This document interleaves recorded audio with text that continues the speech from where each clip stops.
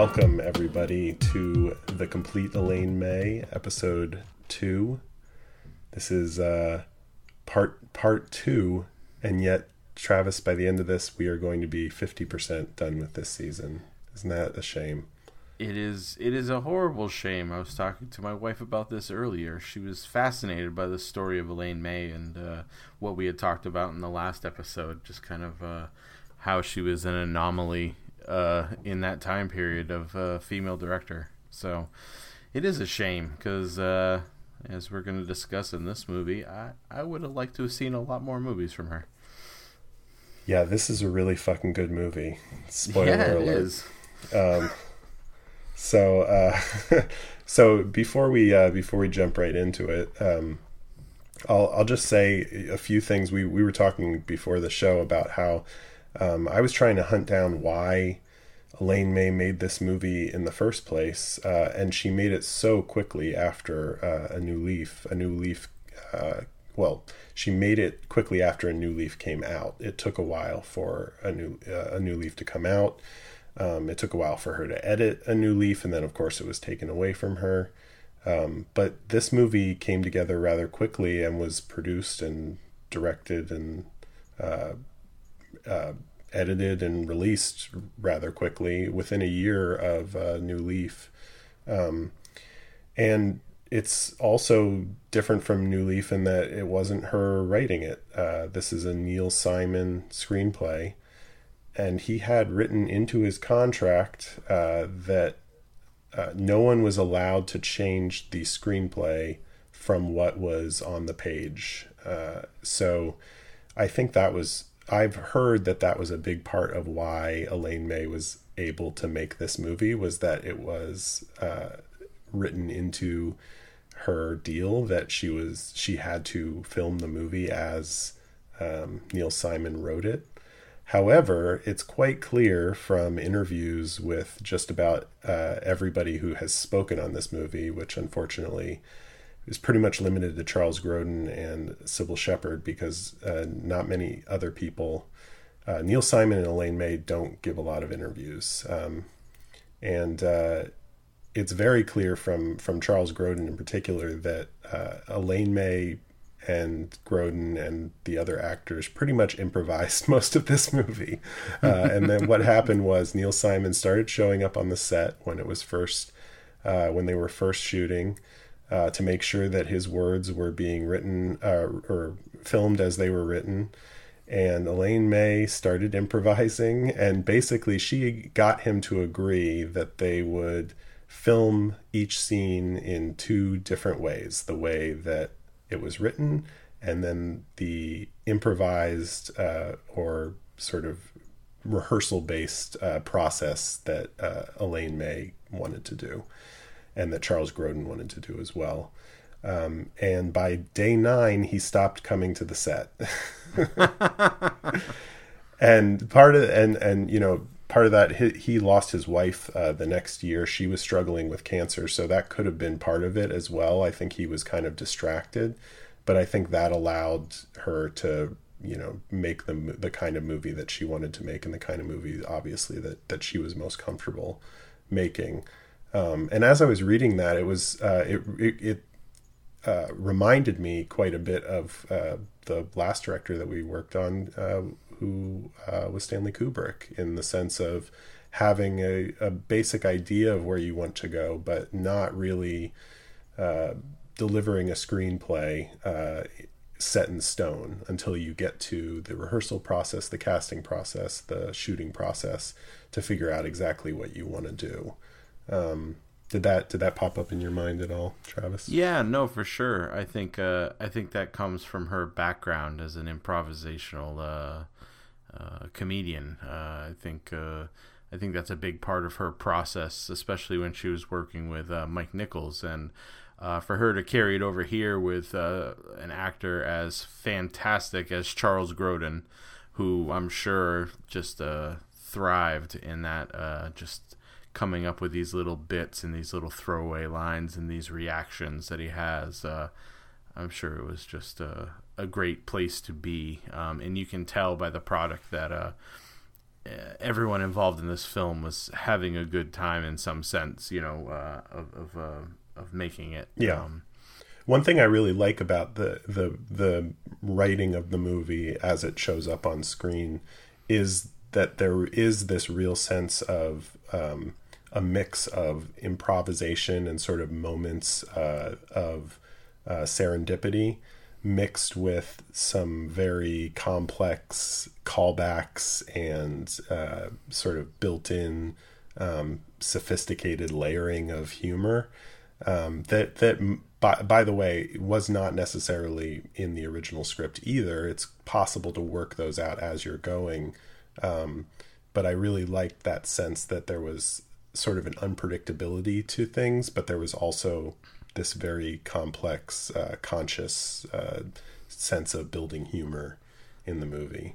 Yeah, I would agree. I think that what you just said about it being it's an adult comedy. It has layers and nuance, but it's also his like super funny, and it's not as dark as the last one, but it is pretty. I'm thinking about the time it was made, and that's a lot of baby boomers who were forced into like not forced, but kind of like societally pushed into marrying at a certain age to certain people, and not realizing you have the freedom to kind of change your mind, like if this isn't working, which is on your honeymoon. On your honeymoon, even like you could tell, like day one, you see that face he makes when I waited for this. This isn't good, and then it just gets worse. I guess I should briefly summarize. This is the story of Lenny Cantrell. He is a salesman, New York Jewish salesman. Kind of meets a girl at a bar, played by Jeannie Berlin, who is Elaine May's daughter. And it's kind of that classic romantic courtshipping and the inevitable we should wait until marriage when it comes to sex. And then when they finally get married and they get out on the road and they finally consummate their relationship, Charles Grodin, Lenny, is not too happy with how things turn out. He's starting to really to get to know her. The blush from their relationship has worn completely off at this point. And in the 3 days it takes him to drive from New York to Miami Beach, he's pretty much decided that, man, this isn't working. Yes, as he puts it, he had his doubts in Virginia. He was pretty sure in Georgia.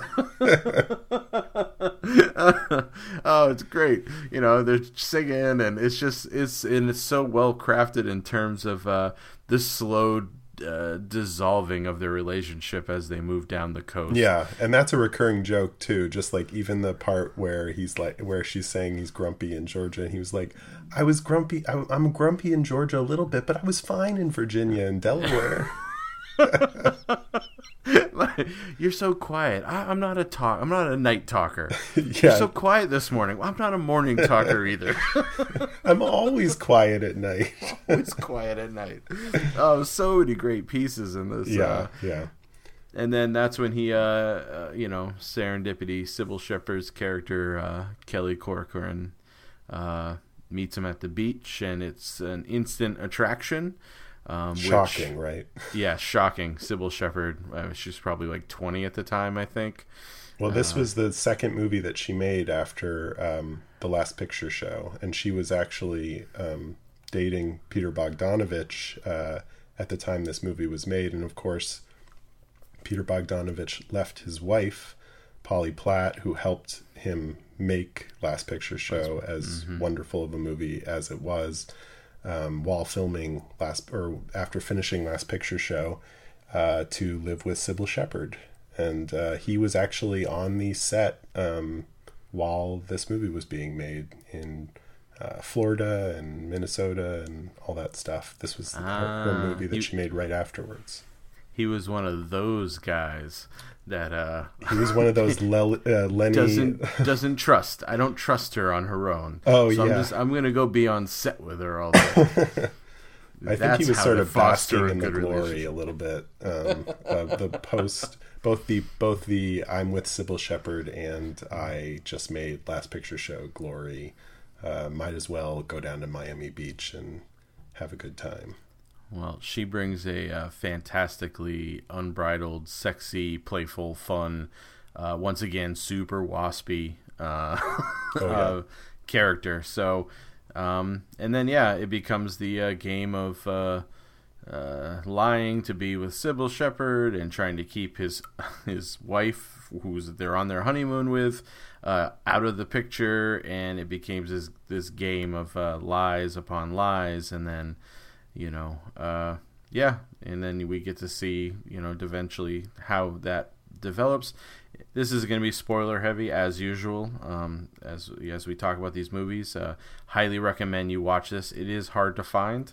We got it from our library system. It's an out of print Anchor Bay DVD, and but I highly recommend you find it and track it down, because it is a very, very biting comedy in terms of how this character grows and changes. And I found throughout the film, I never thought Charles Grodin's character was horrible. He lied, and he did some lying, but right off the bat, you see that he made a mistake, and he's trying to not hurt anyone's feelings, but still also make himself happy. So it is complex in that nature. I found myself, like, probably if I was younger, I would have found him appalling.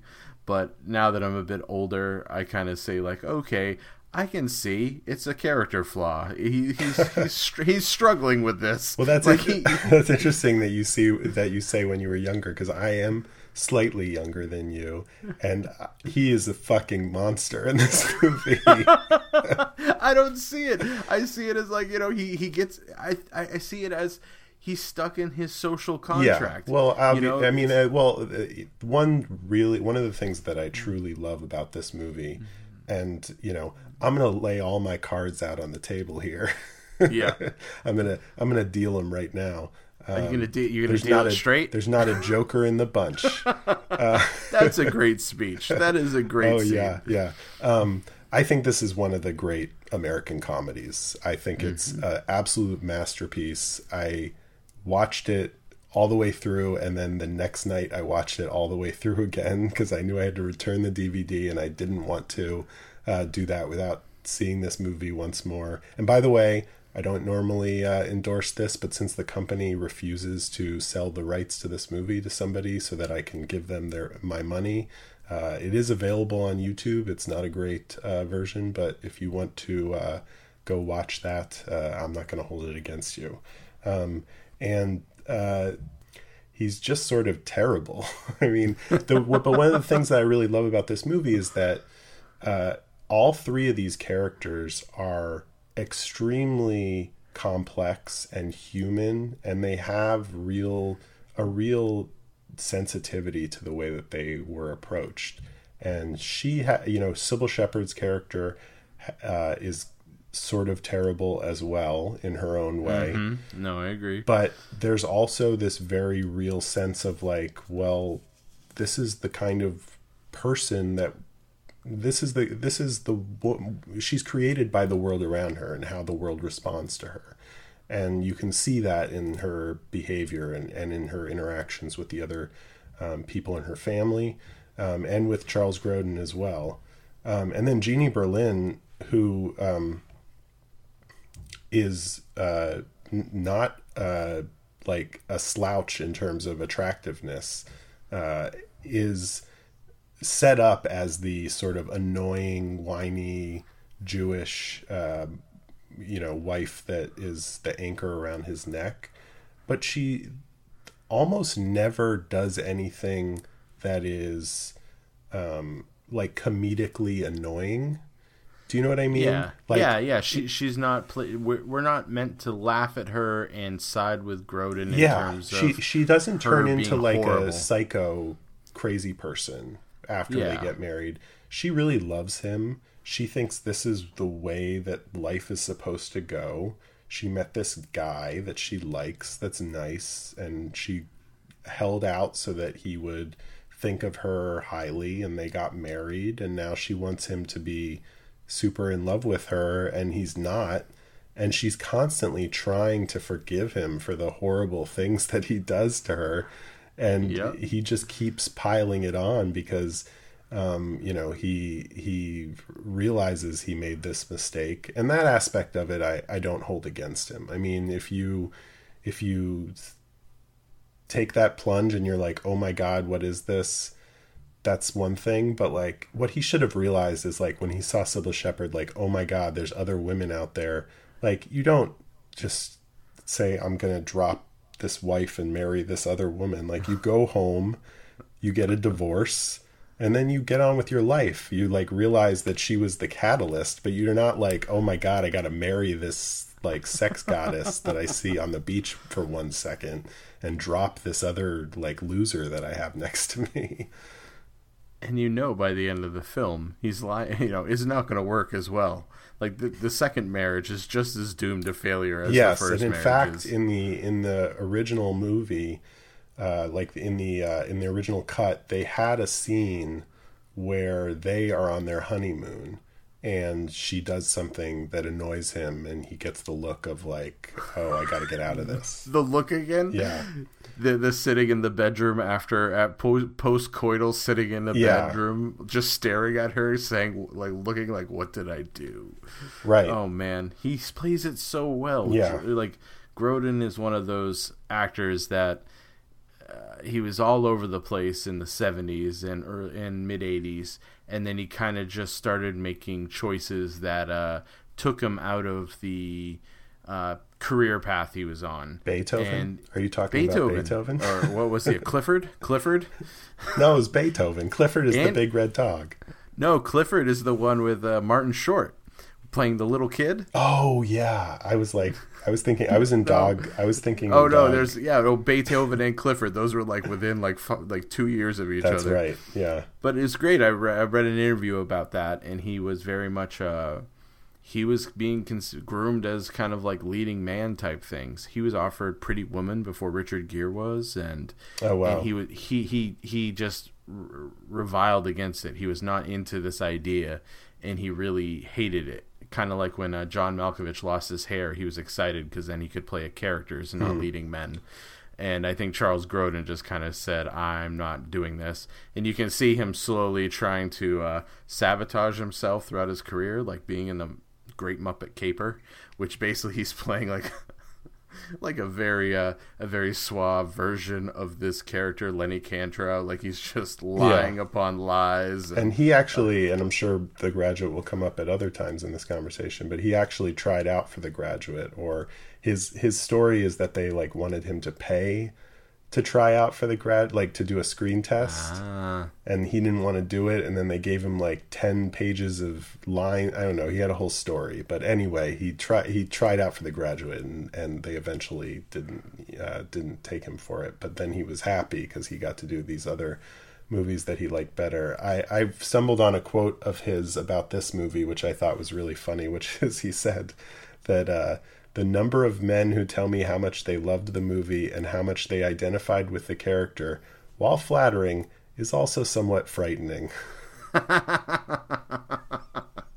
Oh, that's great. But his performance is so good in this movie. And a couple of the supporting characters here, Jean Berlin, who's also just spectacular. She's fantastic. And the dad, Sybil Shepherd's father, Eddie Albert. Movie. Yeah, they both got Oscar nominations for this movie.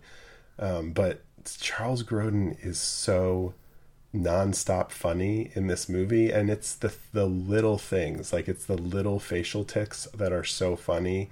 But my all-time favorite moment is when after he meets Sybil Shepherd and his wife comes back, and she's like standing above the beach, and he's got to like get up to the top, and he's trying to play it cool. Do you know what I'm talking about? Yeah. He flips his towel or something like that. He flips the flip flop to like catch it, and he misses, and he like goes to pick it up, and then he takes like all his stuff and bags it up into his towel like a knapsack, and tosses it over his shoulder and tries to do like a cool guy I'm on the beach in the 70s run. It's so funny. I could watch it over and over again. And the whole time she's on the other level, just like, Lenny, where are you running to, Lenny? Why are you running? Oh, it's so good. But it's weird too, because just like in a New Leaf, you know, as much as he's being horrible, he still is oddly affectionate towards Jeannie's character, which also, once again, it's Lenny and Lila, just like the last one was Henry and Henrietta. And weirdly enough, if you I happen to have the IMDb page open, everyone's last name is a C or is a K. So everyone has a K sound. So it's Cantrow, Corcoran, Kolodny. It's just all down the line. But that's funny. It's interesting because just like in A New Leaf, he's oddly affectionate towards her about simple things, like caring things. Like, you should really put on some sunscreen. No, I want to get a tan. No, I mean, you should put on some sunscreen. It's hot out here. And then she gets a horrible sunburn, and which is, I think, also part of that whole, like, well, she didn't listen to me, so I'm going to go out and play. Yeah. And it's so stay out of the shade. There's sun in the shade. There's sun in the shade. Just putting those wet towels on her. And the part where she's just absent-mindedly putting cream on her face, and she just looks horrendous, but she's so sweet while doing it. Yeah, this movie, as much as it is hilarious, and I agree with you, it should be up there. Like, it should be like right there in the top 5, like, best American comedies. In terms of just its sophistication, its storytelling, and its heart. Like, there's a lot of, like, you can see Elaine May putting a lot of care into crafting the character. She cares about all the characters. Yeah. No one is a butt of a joke. No one is, there's no pratfall-y type character that is there to get the easy laugh. Right. Like, all the laughs are earned in this movie, and I appreciate that greatly. Yeah, it's it really does come out of these characters and what they want and need at pretty much every moment. There's nothing. I think that's a really good point about, like, most comedies have the ancillary characters that can afford to get a little bit more wacky, like the priest in Four Weddings and a Funeral, or it's usually the kooky best friend, who can yuck it up. That there's none of that here. And I think what's so amazing about the fact that there is so much humanity and sympathy for these characters and empathy in this movie is just how dark this movie is, because it is a extremely dark movie. I actually think it's a darker movie than A New Leaf, in the sense that I think A New Leaf is very overtly, like, he wants to kill her, so it almost becomes cartoonish to a certain degree, and it's very much a movie, whereas this movie is about so many serious and real things, and so much of that is wrapped up in sort of masculinity, and the but also the perception of masculinity in movies.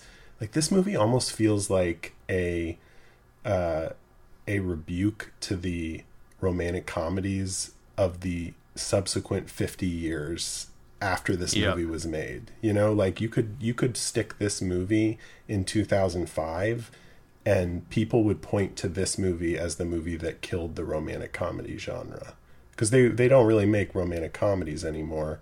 No. And I feel like this movie killed them before they even existed. Well, it's basically, I mean, it is after the end in romantic comedies, this is where it picks up, because that's how, like, no matter what the characters have gone through, it's a pretty shallow relationship in most romantic comedies. That's the whole point. You can't get to that deep heartfelt love or sympathy because you're too busy playing this like screwball shallow game. So this is where they would, lead off. This is almost the second half of The Graduate. Yeah. They get off that bus in Florida and there they are. Yeah. What do we do with each other? The opening montage is really interesting because I guess the song that is playing there was written for the movie. It's like the Heartbreak Kid theme. Mm-hmm.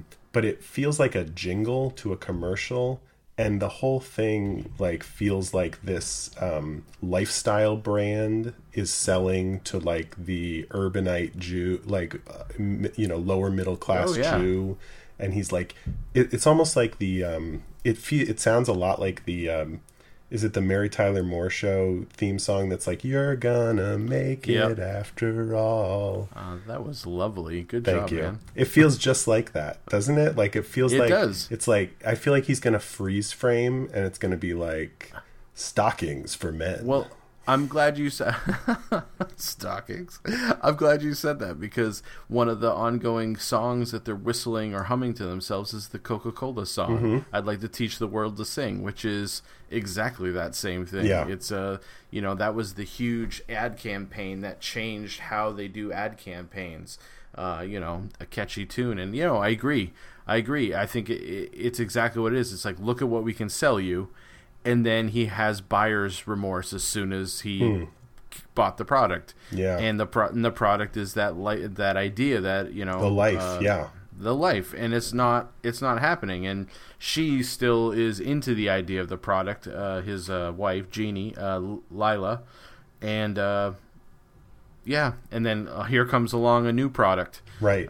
Played by Sybil Shepherd. Which is so far from New York.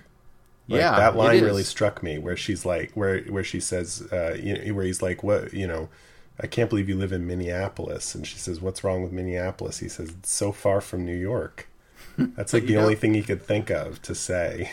Oh, and when he gets there, follows her there, and she's just, everyone is blonde and huge. Yeah, and he's guy who I guess is like, I think he's maybe like one of the producer's sons, but like his neck.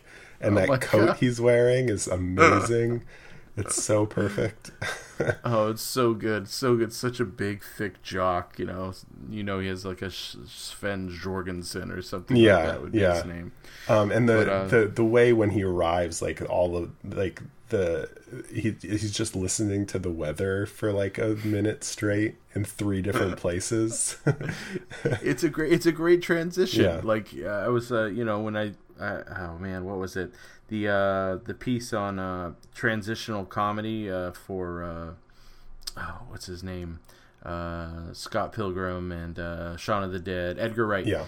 Someone did a Every Frame a Painting, I think, on transitions in comedy, and it was watching his cell phone bars go down as he goes further and further away from the city, and there's all this stuff, and that was a perfect transitional moment, going from the city to Minneapolis, and you hear the weather changing, and it's like getting to the point where it's like, oh, it's gonna be -6 out there today, so keep bundled up.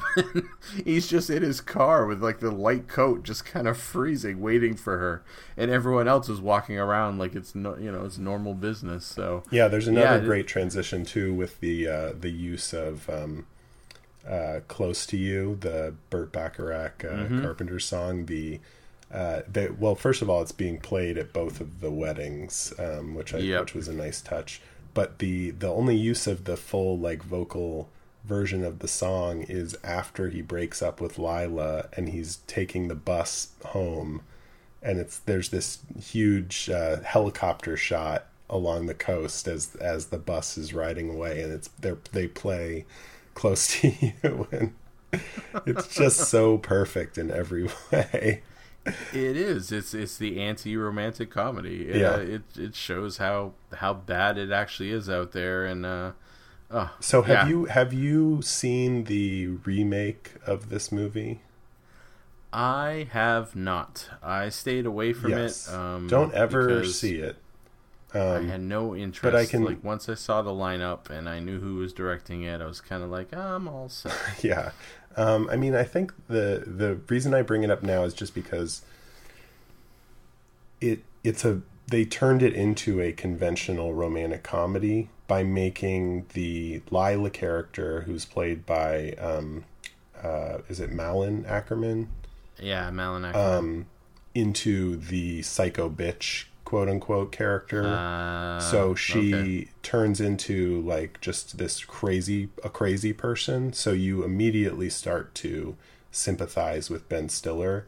And then Michelle Moynihan is almost playing Lila, like she's, into her family, and she's very like sweet and like playful, and she's not at all like the Kelly character here, played by Sybil Shepherd. She's not like teasing him or sort of using him as a toy kind of thing. And so it becomes very much a romantic comedy. And so it's depressing to watch, but it's also really interesting coming back to this movie after having seen it. And I watched this movie once many decades ago and didn't really remember much of it. But this really feels like it's making fun of that movie, because it's like, no, in reality, the Ben Stiller character is horrible, and I am going to show you why, why this male fantasy of this guy who, like, it's almost like the remake is like through the perspective of the Charles Grodin character in this movie. Like, it's like what he sees through his eyes. Like if the Charles Grodin character 40 years later made a movie about his life, it would be the Heartbreak Kid remake. Oh, jeez. Because it's just like you create this like fantasy of, sort of the male opportunity, and it's like, well, of course women are horrible, especially your wife, so if a nice one comes along, like, what are you gonna do but go hang out with her instead? And this movie does not let Charles Grodin off the hook for a second. No, not at all. And it's good. It's good because of that. It holds him there, and you're kind of, you have those moments where you're like, oh, okay. Like the last moment of the film, after you heard him give his patter to 4 different groups of people, the same patter he gave at the dining room table when he finally got to sit down with Kelly's parents for dinner, and that he's lying to himself. Yeah. And that's he's just repeating this mantra to try to kind of keep it together. And he sits there and that song's playing and he's kind of wistfully thinking. Do you think he's thinking about Lila? Or do you think he's thinking, like, what do you think he's thinking at the end of that scene? Yeah, I think it's a good question. The best case that I've heard for it is the fact that he is just so entirely out of his element, and he's given up his entire life for this one thing, and he finally got it, and now he's got to live with everything else that is built up around that, and he's just completely lost. Because I think and I want to hear your take on this scene before we get too deep into this, but I think this movie is very much, and we've been talking for a while here but haven't brought it up too much. We've only sort of sideswiped it, but like, this movie is very much about the Jewish male persona in America and what that means, both in terms of economics and masculinity and cultural assimilation. The movie doesn't lean into it too hard, and it doesn't have to be there if you don't want it to be there, but once you look for it, it's everywhere in this movie. And so I feel like in that final scene, he's really looking around saying, like, I'm surrounded by goys in the Midwest, and I don't even, like, do these people even use sporting goods? I'm not sure. Yeah, I think, there's that.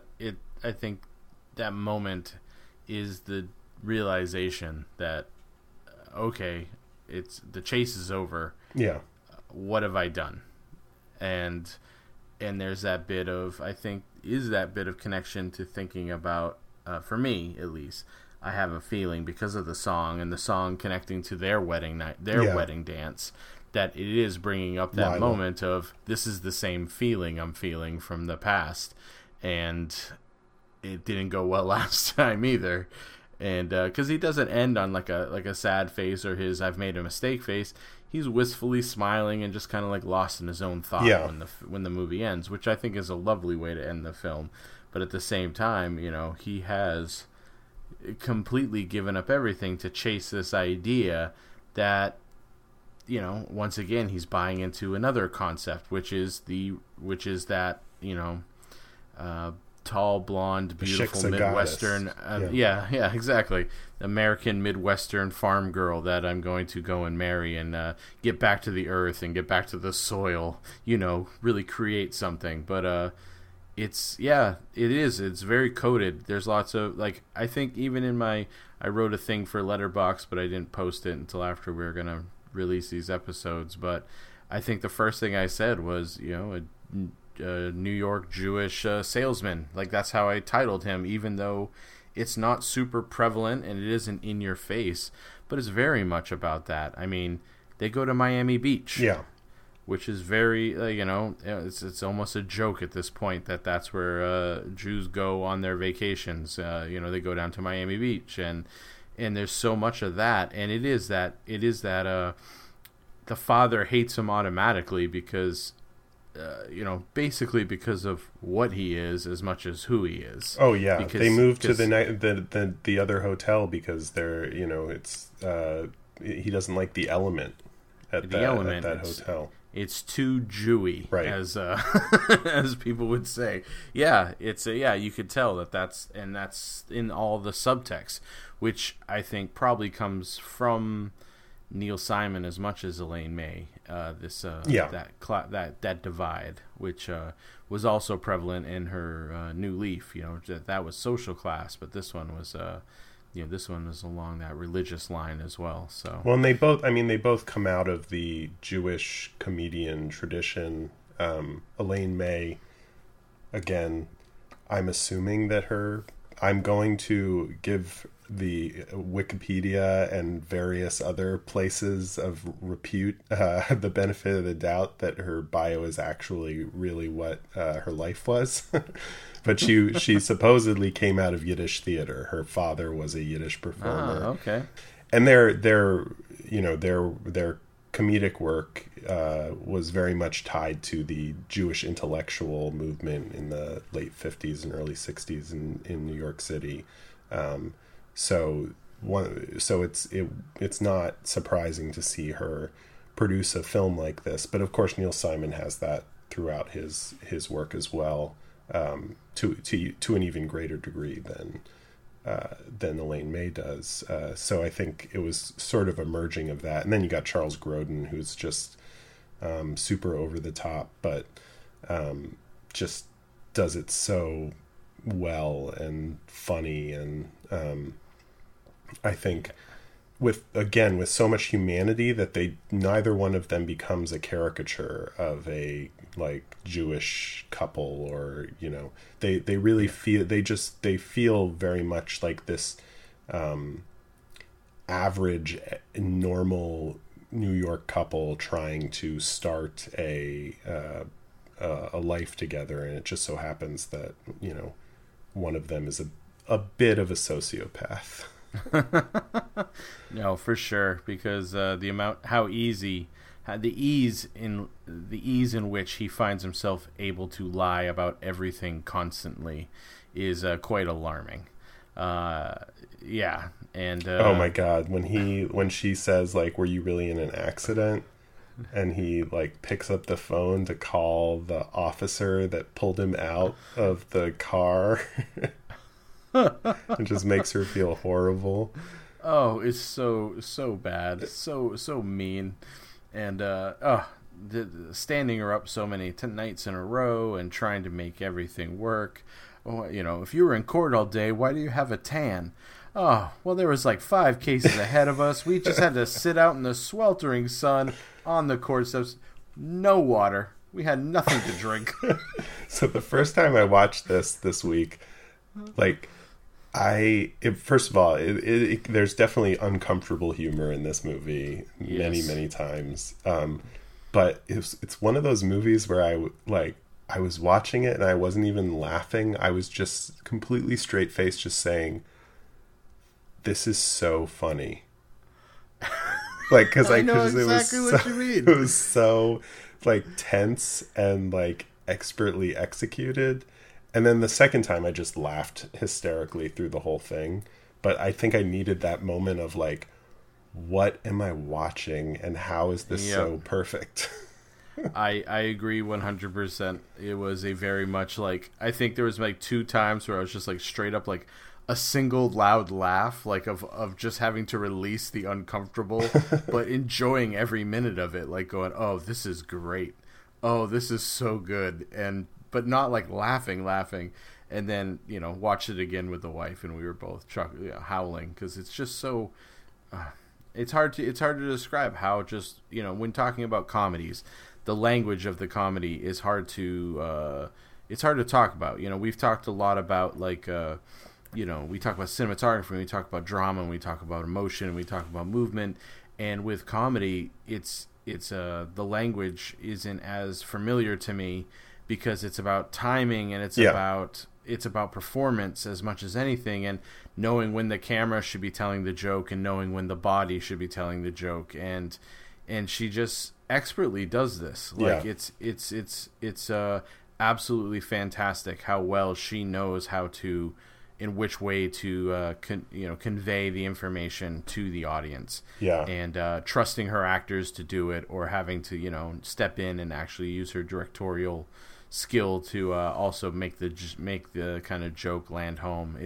Well, let's talk about the directorial skill and the cinematography here, because it is really assured, and there are some moments here that I think work because of how good the direction is. Especially the sex scenes are really well shot. The way that she sort of holds off on showing things the first time it's from the outside of the hotel, and you really get a sense, they got their dinky car parked there and it's this crappy motel on the side of the road. And with the voiceover of what they're talking about as they're having sex for the first time.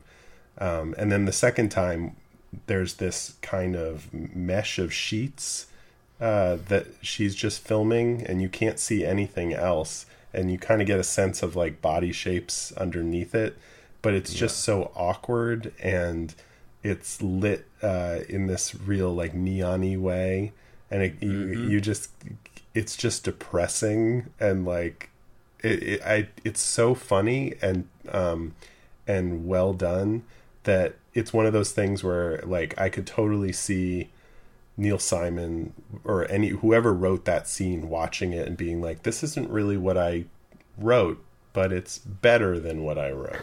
Do you know what I mean? For sure. Yeah, the cinematographer on this is Owen Roizman. So he had just come off of The French Connection and then to this. Oh, wow. I didn't know that. Yeah, and then he moved on. Right after this, he moved right over to The Exorcist. So you can see, like, he has a fantastic career. Lots of fantastic movies. 3 Days of the Condor, Network. He was one of the stable 70s directors that gave films that New York look and feel. Yeah, he was one of those New York cinematographers, and you can see that like experimentation in some of the stuff he's doing. But also that feeling of just everything is normal. Like this feels normal. Like there's beauty in some of the normality, but there's also lots of awkwardness and lots of weirdness. And that sheet thing is a fantastic observation because it's uncomfortable and there's nothing romantic about what's going on. Right. Because the first time is a bit romantic, but the kind of like that idea of like, high school kids who are like, oh, prom's going to be beautiful. We'll go to this hotel. Yeah. It's a flea bag, and nothing's romantic about it. But in their heads, this is like the pinnacle of romance, and it's that same idea. Like, oh, this is our wedding night. This is going to be romantic, and it's not that romantic, but the emotion carries through. But then the second night is just like, okay, Charles Grodin's obviously not into it. She's asking for way too much talking, which he's just like, oh, come on, would you stop it? Stop asking me that. I said it. Don't make me say it again. And that's one of the that's one of the moments when he actually apologizes to her. Like, he realizes he's gone so over the top that he needs to like pull back, and then he says, I'm always quiet at night. Which juxtapose it to the first night where him and Sybil Shepherd are together, and they're on a bearskin rug in front of a fire. Right. In all the typical, this is super romantic way. He even calls it out. He's like, yeah. All my life, I wanted to be in a place like this with a girl like you. And then they add on the joke of that, where they start to play a game, and he says, all my life, I've wanted to be in a place like this with a girl like you, playing a game like this. It's so fun. And then she shows her immaturity with their game that they play, because she's also doing the same thing that Lila did. Like, I'm not ready. Right. Let's wait for marriage. But she's does it in a more cunning and and it's a more cunning and crafty way of doing it instead of coming right out, which we've learned as her character. She likes to play games. And here's another game they play, and it's a super fun scene. And then later, in an act of like defiance against her dad, she sleeps with him before marriage. Well, but she decides after he has essentially won the game by not touching her, and puts on his clothes. That's when she decides she's going to sleep with him. It was basically, he passed the test of like, can he? And my guess is that she has played this game before with other people, and they've never passed the test. Yeah. That's the impression that I get of why she basically eventually ends up with him.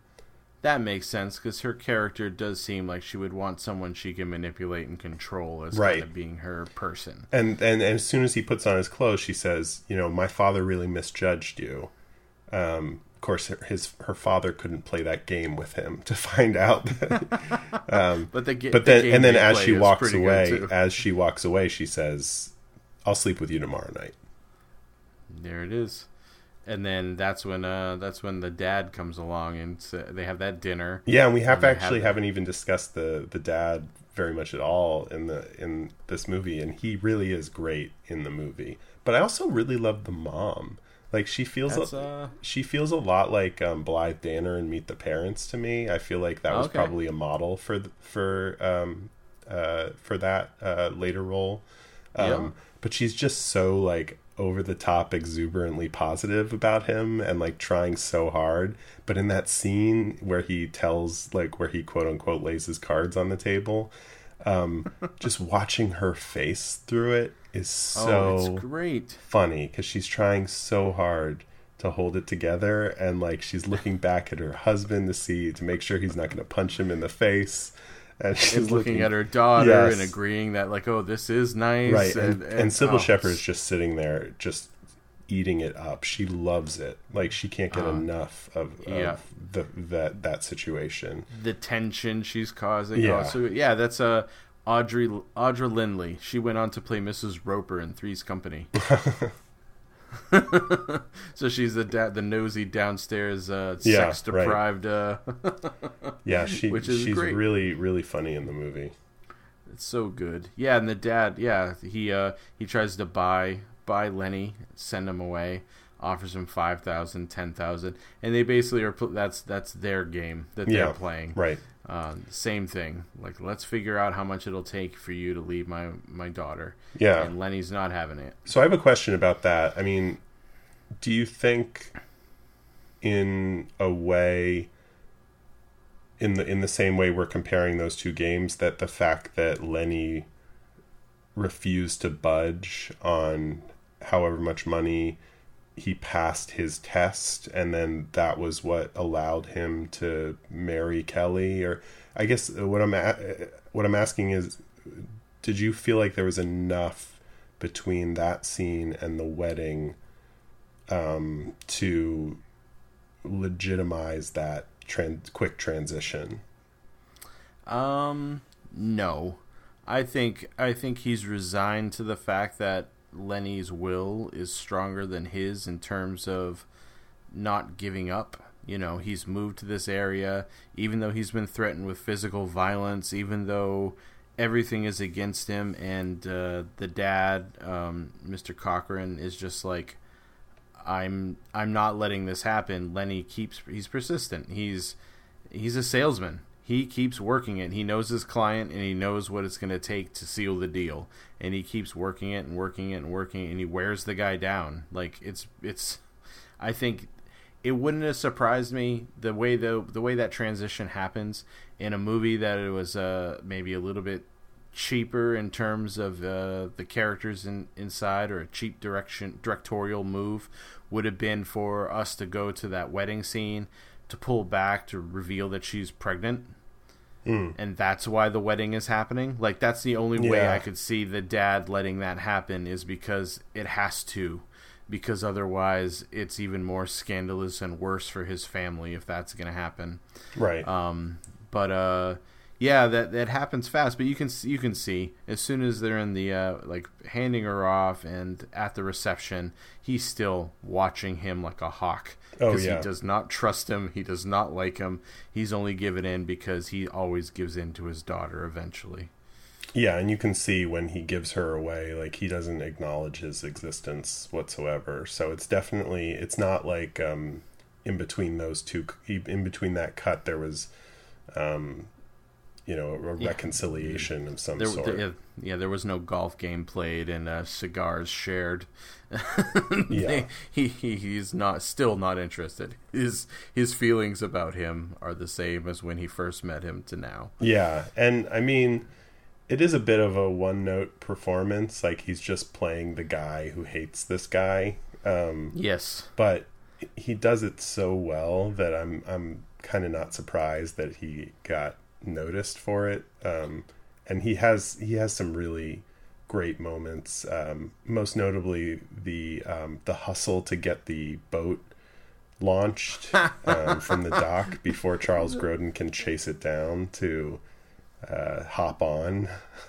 And then Charles Grodin gets on and gives like a nice little try bow and like a thank you wave to everybody. and he's just standing there, like, just furious. It's a pretty funny performance, very dry, and it works really nicely. Let's talk about Jeannie Berlin a little bit more, because we touched on how good she is in this, but did you have any other thoughts on her performance? Because I do think it's the best performance in the movie. And I don't want to just rush over it by dismissing it as brilliant. No, I agree. Her performance was the thing that the two of them sitting in that car on that ride together is such a brilliant comedic pairing. You could see that they were just playing off each other so well, and her performance is, like you said, she's walking that line. She's not annoying. She's a little needy, but she's also supposed to be 20 something in this movie at that point in the movie. Yeah, 21. I think they say. So she's a little needy, but what her needs are basic love and affection that she wants, and she wants her husband to give her, because they're married and that's what they're supposed to be. And she's talking about the future a lot, and she's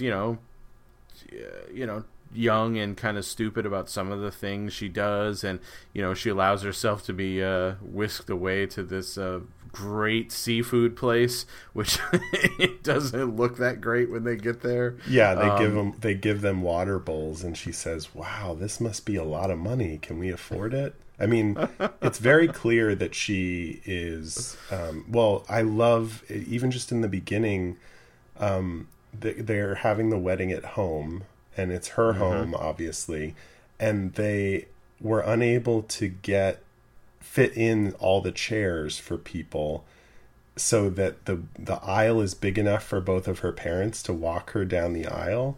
So as they're going, you can see them like kind of scooting around the chairs to try to get down the aisle. Like, it's just that the room is just a little bit too small for them to make it.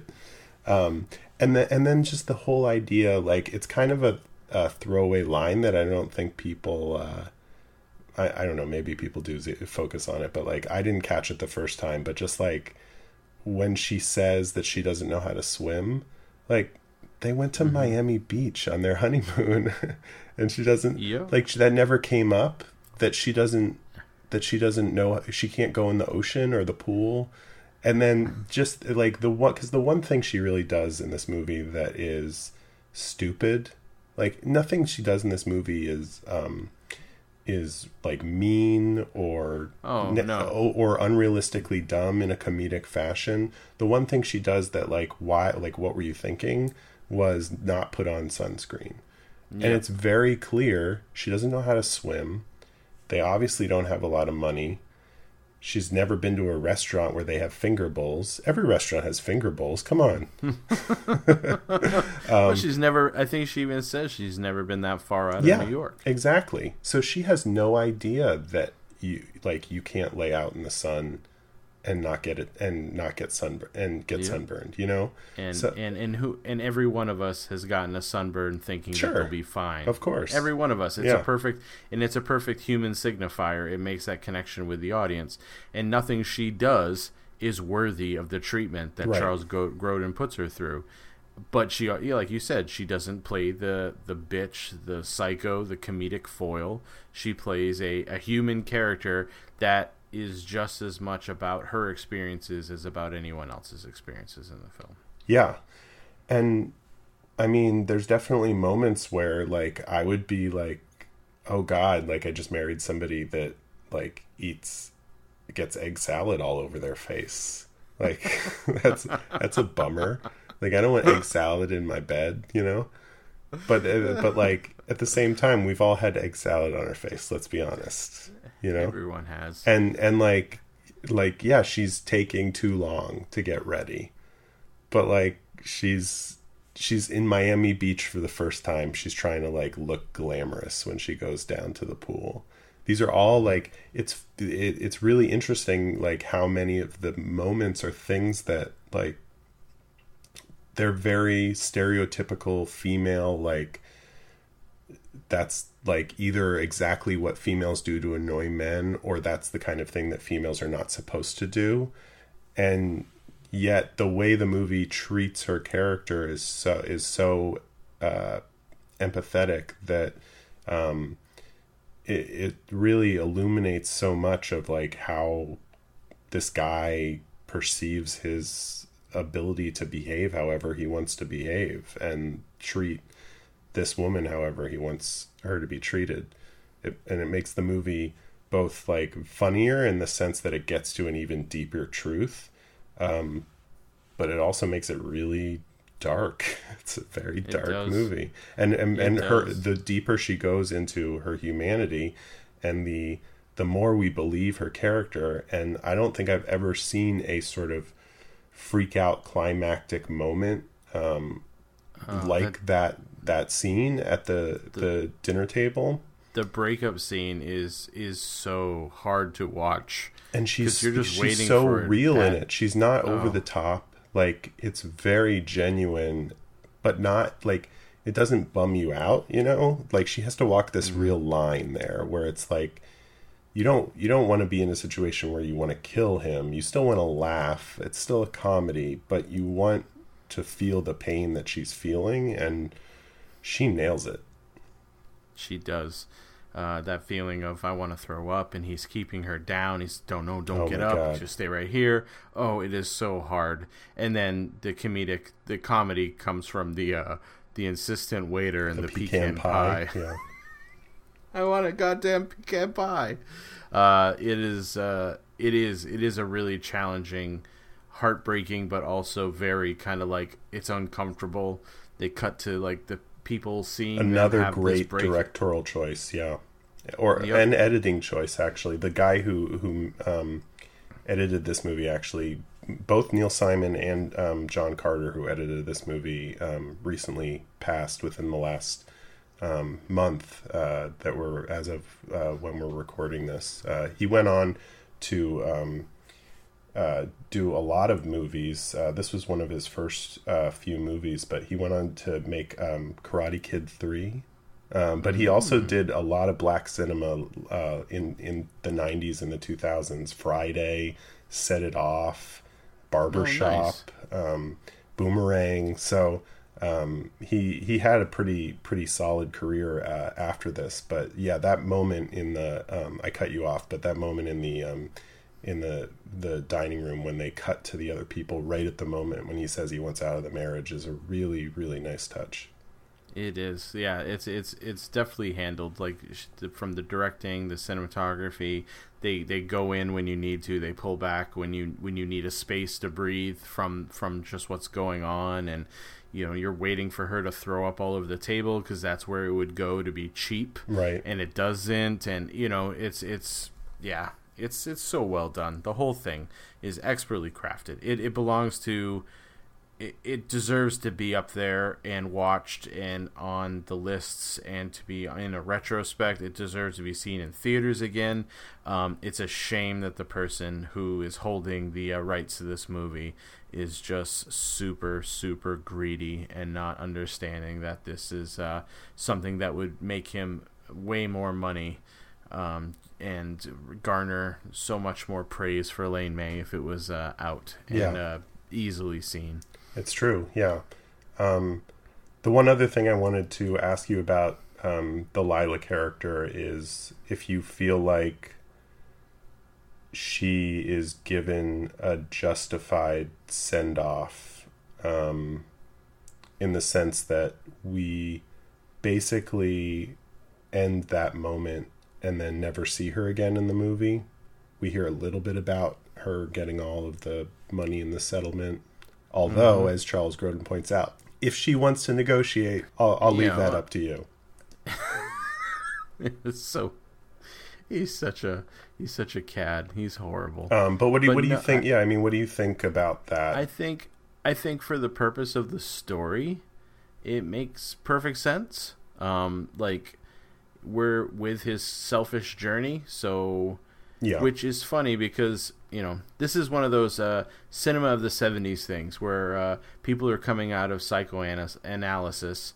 It's all about being selfish, about taking care of yourself at the expense of other people's feelings because it's more important that you're happy than everyone else is happy kind of thing, which I think there's a lot of that in 70s cinema. Like if you look at we consider Spielberg like Mr. Family director, but if you look at his first like 3 or 4 movies, it's about broken families, divorced parents, and like people like Close Encounters of the Third Kind, right? Leaving his entire family behind without even a thought about it. There's not even a moment's consideration to go and explore something greater or new. And there's a lot of that kind of going through that time period in cinema, this idea of being kind of selfish. So for us to follow him in his selfish journey and leave her behind like that, I think it's proper for the film, and she never deserved that treatment. So she also, I guess she, in that sense, doesn't deserve a kind of callback. But I think, like what I said earlier, I think for me, the callback is that moment where we're hearing the song, the Close to You song, and he's sitting there kind of wistfully thinking about something. I think that's where I, as an audience member watching the film, automatically thought about her.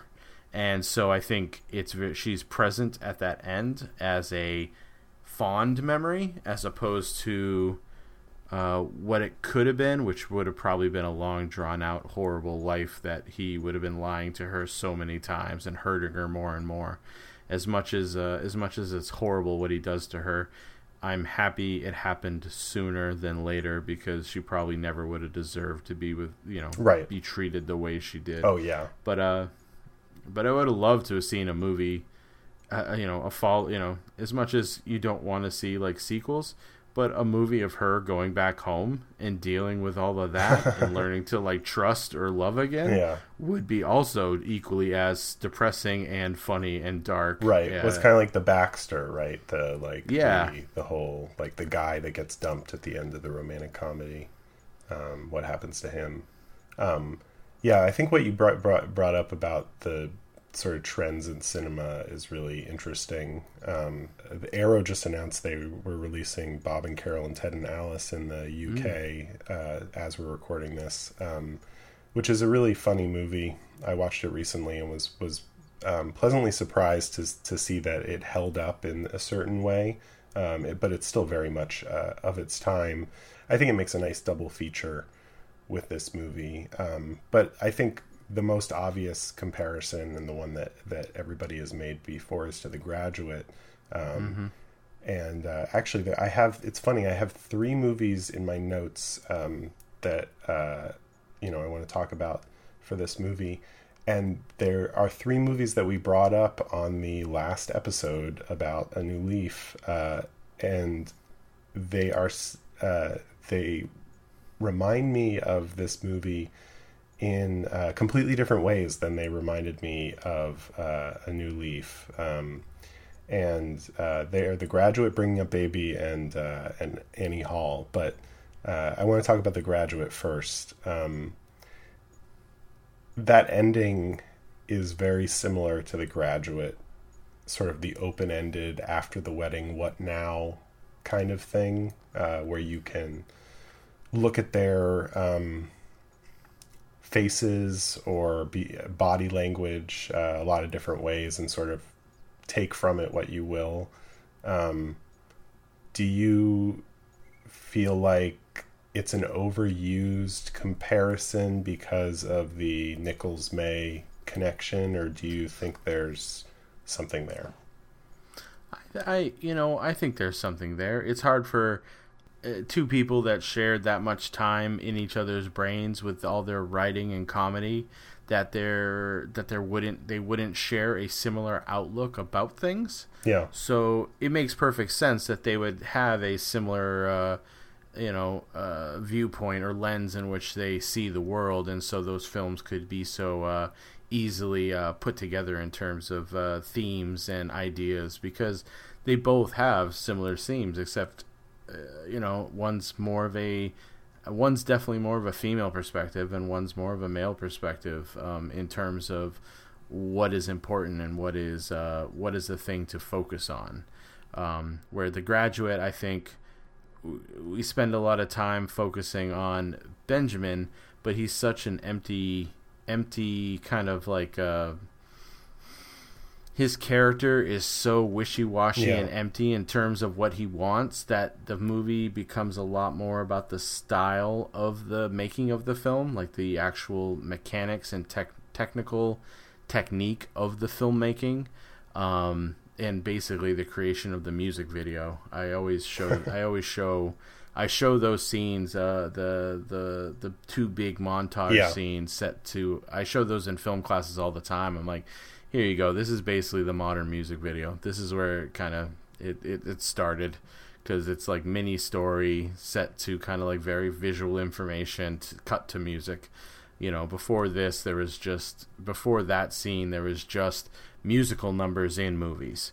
This is something completely different and set apart from the rest of those things. But I think where he goes for more kind of surface, there's depth and emotion in some of the characters, but it's brought out by the plotting. I think Elaine May's movie, it's all about the characters, and the motion and trajectory of the film comes from the characters as opposed to a plot. There's no plot in The Heartbreak Kid.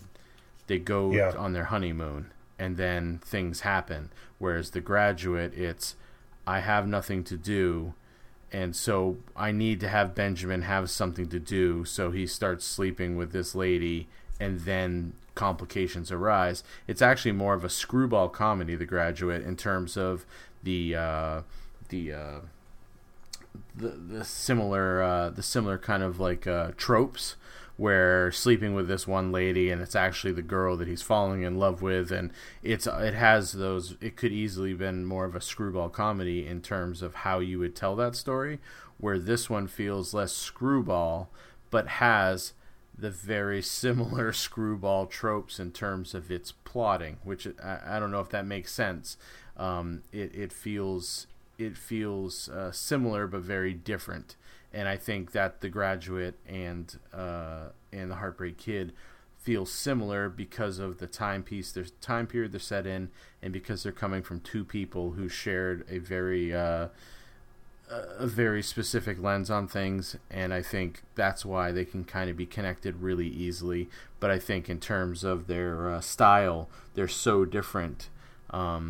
Because of their different concerns, I guess. Yeah. Does that make sense to you? It does. I mean, I really like I fully agree that The Graduate is sort of about the meaning of the story and the plot, whereas Heartbreak Kid is entirely about the characters. And it feels like that comes through in the direction as well. I mean, I've always sort of thought of The Graduate. The Graduate and Who's Afraid of Virginia Woolf were very important movies in my life, because it's interesting. I don't really necessarily think of Mike Nichols as one of the all-time great directors or anything like that. But those two movies were early movies for me, where I really started to notice direction and cinematography and editing. The way that those movies are put together, first of all, it's very flashy, and so it's easier to notice those sorts of things. Yeah. But it's also so much of the story and momentum of the film and meaning of each scene is driven by that framing and editing. And so The Graduate, to me, is a movie that is only really funny as the scene is well executed. Yes. As opposed to the movie having a particularly good script. I don't think there's obviously some really memorable lines in the movie, but I don't think the script is that great.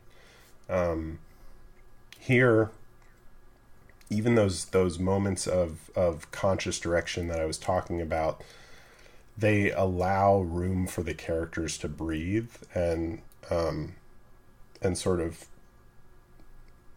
become fuller representations of themselves. So I think that is the kind of thing that goes unnoticed more in cinema than flashy direction does. And I don't know if that's a masculine thing or if it's just the type of people who gravitate towards cinema, but it definitely feels like, I mean, even just like Elaine May, obviously the next movie that we're going to talk about stars John Cassavetes, and people have mentioned Cassavetes for these two films even as feeling like an influence on them. And Cassavetes is somebody who has a huge following, but it's not, it's not on the level of other titans of his stature, because so many of his movies are character driven. And I think that people often ignore auteurs like that when they're thinking about the great directors, because I almost feel like people think like that's not what a director does. Like they don't create those moments. They are supposed to storyboard, not workshop. Do you know what I mean? Well, yeah, no, I know exactly what you mean. The world's greatest directors are good because you can make a clips reel of them. Right. You can't make a clips reel of emotional turmoil or just well derived characters in which they've worked with them and workshopped them to the point where they embody and are very truthful in their actions and in their presence. And I think that's a huge difference. It's like that thing where you find, you talk to directors who it's like a comedian's comedian. It's a director's director. So a director that other directors look up to watch and admire because of their craft is so much more present than having to kind of like gussy it up to make the story work. Which I think I agree with you about that idea of The Graduate. It is more shine, and I think that makes it more rewatchable for younger people to kind of get into that time period of film, because it does have a very modern visual language, which I think is part of the deal. I also feel like the ending of this movie has more universal resonance than the ending of The Graduate. I don't know, maybe it's just because I personally don't connect with the Benjamin character, or the Elaine character in that movie for that matter. And so for me, it really feels like a message of 1967, not of people in their early 20s or, and so, whereas this, like, even though I'm, just as removed in age from this character, and I don't personally identify with him, but it felt more authentic, and especially when I start to think about like Jewish culture and I'm a stranger in a strange land. Like, I moved out here from Los Angeles for my wife, and what is that like, and and what is just the process of sort of realizing that you are of two worlds, or not fully absorbed into society. I think those things are deeper in here, and you can connect with them on a different level and feel uncomfortable on a different level, which is what this movie can make you so often feel uncomfortable. And not just for Charles Grodin's character and how much of an ass he's making of himself, and not just sympathy for Lila and the situation that she's being put in, but uncomfortable about what the movie is saying. Whereas like The Graduate, it's like, ooh, he sleeps with the mom. What's that about? Yeah. No, I agree with you 100%. I think it's like we said, we've echoed it a few times. It's that it's about the character. It's not so much about what's going on, but how these characters are going to deal with what's going on. And I think and then going back to what you were saying about John Cassavetes and people who really are into characters and performance, and the idea of these characters growing with inside the arc of the film, or not growing at all because of who these characters are. I can understand why that might not be as flashy as some of the other films that were made at that time, but when people talk about John Cassavetes, there is a level of respect and respectability of him, and so it's a funny thing. And I think most people that get into John Cassavetes films, it's not until it takes a certain level of film kind of watching, like hours put in, to start wanting to find something that makes you feel differently about film. And I think that's kind of what the draw and allure of films like this are. Like, once you kind of get through all the standards and the stuff you're supposed to watch and some of the important films, you start to uncover these just wonderful gems of films and of characters that kind of resonate more than a lot of the gloss that you get in most films. That's an interesting point, because I mean, both of these movies were well received at the time of their release. This movie was even better received than A New Leaf. The New York Times review of this movie is glowing. It's by Vincent Canby, and he loved this movie. And it got 2 Oscar nominations as well. And yet, and got remade 25 years later, Yeah. or 35. Yeah, that's good math. Okay. And yet, like, they do feel like hidden gems at this point. And is that Ishtar? Is that sexism? Is that romantic comedy? What is going on here that these movies are not better known? I think it might be a case. It might be a case of kind of the period in which they were in. Sometimes comedy, like, it's kind of hard to, because if you think about it, right after this type of comedy, you continue, you got your Albert Brooks type stuff, and you got something like that. Then you start having stuff like Mel Brooks and the Zucker brothers, Meatballs, and they completely changed what comedy is about for the 80s. Yeah. And so all other comedy is kind of forgotten because this is what's now. And so I think movies like this, and especially because of the rights issues, Elaine May being labeled as difficult to work with, I'm sure it kind of just faded in the background. And I think some of it is sexism, because you take The Graduate, which was released around the same time. It's just as as we said here, we actually kind of like it less than this movie. It's something that is constantly put out there as a thing to watch, and a lot of people, I have people in my life that will literally say, it's directed by a woman, so it's like a girl's movie, a woman's movie, and you're just like, oh my god, that is such a stupid way of going about things. And if you find out it's directed by a woman, I'm sure some people just kind of pushed it down the line. I'm gonna watch something else, and it's an unfortunate thing, and I think it has a lot to do with that. I think it's a product of its time. I think it's aged well, but I could be in the minority. I don't know how other people feel about this film. And I think, yes, it was probably really popular in the 70s, because if you look at all the other comedies and films around it at that time, they're very much of a like mind. Like, this was the look, the style, and the feel of a lot of 70s films. Well, and it's Neil Simon as well, who was sort of the top tier comedic screenwriter of that era too.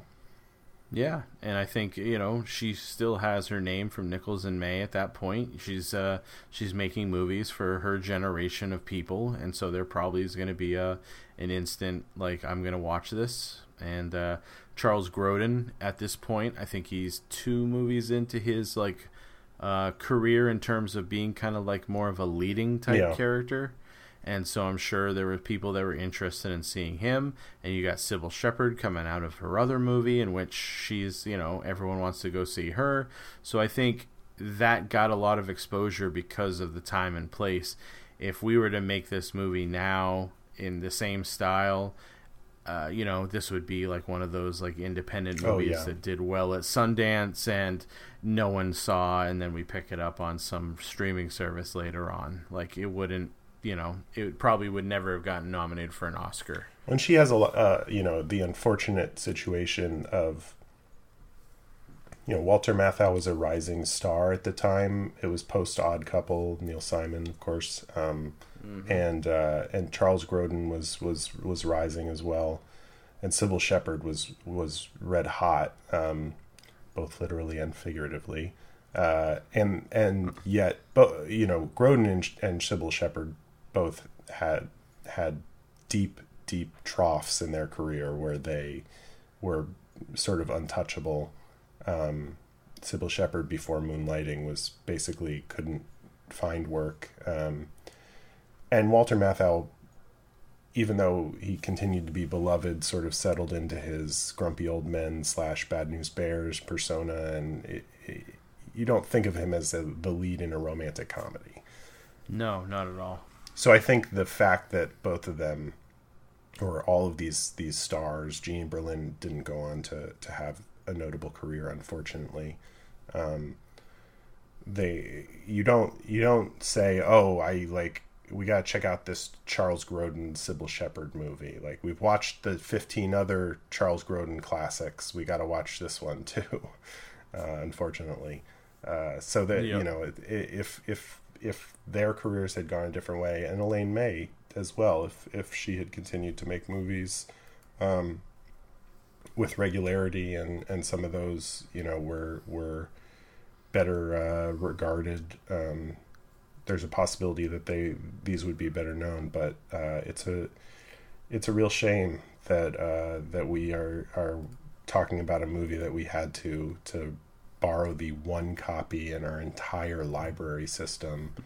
And like, for people at home, like, we have like 50 libraries in our library system, and we can rent from any of them. And so this was the only copy in there.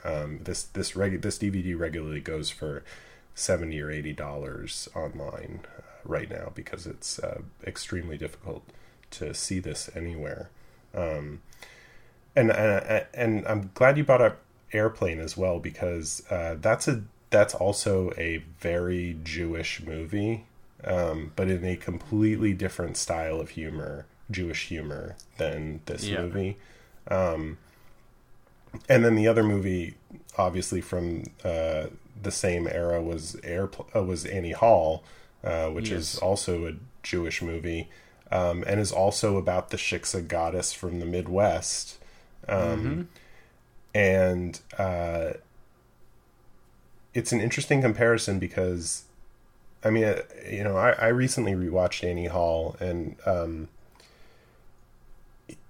was struck by how poorly Woody Allen comes off in the movie. And in reality, the movie is almost, it's interesting that it's called Annie Hall, because she is very much the protagonist of the movie. And the movie is kind of about this guy who is shitty and stuck in his ways, and like is never going to change. And he has this relationship with this woman who is completely naive, and he opens up this world to her, and she blossoms out of it and becomes this person who is much better than him, and leaves him to go off to do her, to, you know, basically like he grabbed this baby bird that fell out of a nest, and now she gets to fly away after he's nursed her to health. Which is, you know, I don't think the way people really think about that movie, but like, I guess it's not really like a romantic comedy in any real sense of the word. And so in that way, it kind of mirrors this movie in the sort of delusional male persona. But I don't know, maybe Annie Hall just doesn't know it. It's not aware of that to any degree. Do you know what I mean? Have you watched that? I do. Recently? Yeah, I saw it. I want to say in the last 5 years I saw it again, and no, I can totally see that, and I agree. It's a comedy. It's not a romantic comedy. Yeah. I think other people have really kind of foisted upon it that it's romantic. There's nothing romantic about it. It's funny, and there's funny moments in it, but he's not a great person in that movie.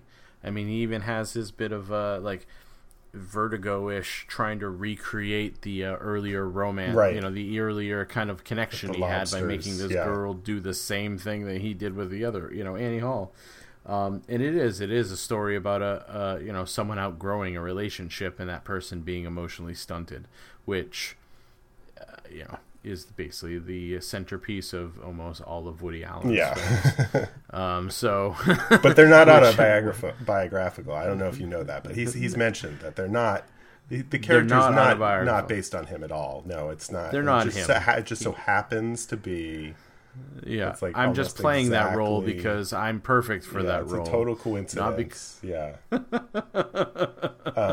No, but I mean, again, like, it's funny that I mean these movies are pretty different in New Leaf and Heartbreak Kid, but they do kind of, you know, feel very much like they must have had a notable impact on Woody Allen, and May and Allen's careers were linked throughout the 50s and 60s. They both were writing plays through the 60s, but she just got there first. I think she had that better concept. And then it's interesting just because, like, there's so many obviously problematic storylines in Woody Allen's films of the late 70s into the 80s and early 90s. And you could see both of these movies going off the rails, and instead of feeling like send-ups of sort of male perception, being a little bit of a male fantasy to a certain degree. I mean, both of them get the girl at the end of these movies, and I mean, depending on how you feel about Charles Grodin's look at the end, like, he's still married to Sybil Shepherd just like he wanted to be. Yep. And they, in both movies, Elaine May and Elaine May's daughter could easily be perceived as being made fun of, or being a personification of female lightheadedness in one case, and the whiny Jewish woman in the other case.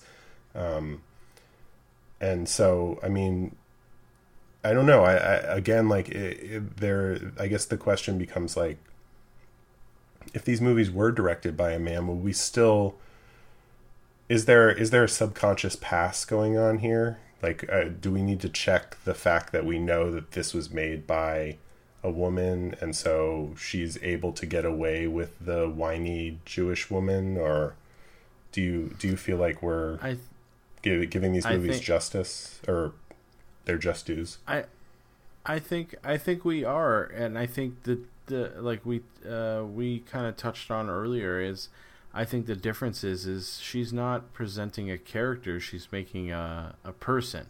So yeah, it could easily go into a whiny Jewish kind of, like, caricature, and I think that's kind of that would be more something Woody Allen would have done, because I think I think that's something he perceives. Whereas I think Elaine May might have had this feeling of I don't think this woman is like that, really. I think this is just all new to her, so she sounds annoying, because it's like, being with that friend, that you go to for the first time for sushi that they've ever had. And at this point, you're kind of like, oh, come on, get over it. Just, I don't know. What about this? Oh, you eat that? Oh, that's something you do? And that's all that you feel, taking your parents to sushi. You feel embarrassed for a bit, and you're kind of like, oh, that's annoying. But they're having their experience, and you had that experience too. Yeah. You were the friend that was taken to sushi at some point. So I think she roots everything in such a truthfulness in the character that I don't think she gets a pass. I think she gets a pass because of who she is. I think she gets a pass because of the work she put in. So I think her pass is because she studied hard and did good in school, versus right. Just kind of saying, oh yeah, she gets away with it. She's So I think that's more of what it's about. And I think talking about the period of time between this and her next film now, I really think that she was able to kind of like she was able to easily get her next project after kind of being in the middle or finishing her first project. And then I think after that, after that movie kind of didn't do well because of the lawsuits, I think a lot of people probably didn't want to touch her, which then took a while to get to her next film, which 1 year apart between the first two, and then it's 4 years before the next one, and then 11 years to the one after that. So I think she was able to strike while the iron was hot to get her next project, and then to make that deal, which I think was really big for the Neil Simon get. Yeah. Well, yeah. I mean, there was a long shooting and editing and negotiating process on the next film as well, which pushed that further back than it otherwise would have been. But we will get into that next time. Do you have any final thoughts on this film before we rank the two movies that we've watched so far? I think one of my favorite moments and cuts in the film is when he's in the mirror and he's at the beginning of the movie and he's about to go out and he says, "Hello." And then he sits at the bar, turns to look at Jeannie and says, "Hello." And it's almost like she actually used the audio from the earlier one into this bar scene, so it sounded exactly the same. Which, you know, it's that putting on a show, classic putting on sociopath behavior. Classic practicing in the mirror to make sure that he looks human. And then going to do that, and then that's how he got his. Sir, I am interested in your human daughter. There's no deceit in this cauliflower. There's no deceit in this cauliflower. This is honest potatoes. And I think like this movie could have easily turned, if they had that conversation, that breakup conversation, someplace that wasn't the cafe. He easily could have murdered her. Oh yeah, and moved on with his life. Well, in a way, these totally could be like a merging of the two movies. Like, if you know, it could have easily been a dark comedy where he realizes like he can't get out because he can't lose, you know, his. There was something in the prenup or something like that, so he's got to kill her to get this other woman. But this movie is too real for that, you know. It is. There's never, there's not even never a false note in this movie. There's never like a movie note in this movie. Like it always feels like real life, and that makes it all the more terrifying. Which is funny because I think that was the problem that the studio had with her first movie. Is it was moving in this one direction, and then it took a turn. Yeah. And then goes to another turn towards the end. And their problem was the first turn, which they excised, and the movie worked, you know, well. But we can't judge to see which one was better. Yeah. And I think it's almost like she subconsciously took a note and didn't make the film have that turn, and kind of kept it going in a more of a straight-laced fashion, but it doesn't feel movie. It doesn't feel Hollywoody. It's like you said, it feels very real in terms of the emotion and the characters. So I like this movie a lot. That's my final word is that. This movie was great. If we're going to rank them, if we begin that game, I would put this is number one. Yeah. This is above New Leaf very easily, hands down. I'm saddened. I almost wish I did the dick thing and kept the library copy and just paid the $20 replacement fee. I know. I could totally watch this movie again this weekend. No problem. I could as well. And I think I'm hope against hope that with a New Leaf being put back out and people talking about Ishtar in a more positive sense, Mikey and Nikki being on streaming services that are doing well, I hope this person just kind of says, let's let this out. Yeah. Or I hope this person kind of passes away. Yeah, that would also be gently. Good. Natural death. Nothing. Poison would be okay too. Walter Matthau's not around anymore, unfortunately, to do the deed. This is also my number one. It is easily my number one, but I still have an enormously high regard for A New Leaf. I think both of these movies would qualify as masterpieces, and I think I have not seen Mikey and Nikki, and it's been 20 plus years since I saw Ishtar, so you know, I don't know what's coming for the most part, but knowing the troubled history that those two movies had, and knowing how far apart they were and how far after this movie it was, this has to rank as one of the major losses in American cinema, and certainly in American comedy, that we didn't get an Elaine May movie at least every 3 or 4 years from then till now. You know, we could have, do the math quick in my head, but we could have 15 of these.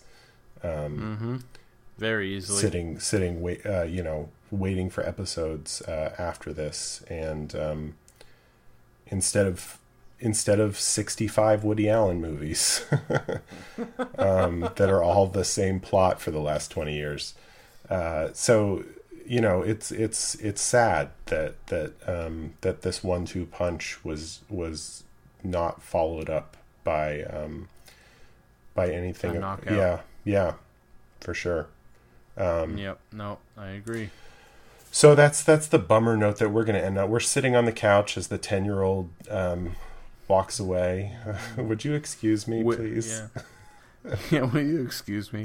Wistful looks upon our face, thinking about the movie and how we've enjoyed it. Yeah, exactly. If you listen closely, you can hear. Right. Are we thinking about a new leaf, or are we still on the Heartbreak Kid? I guess you'll just have to wonder.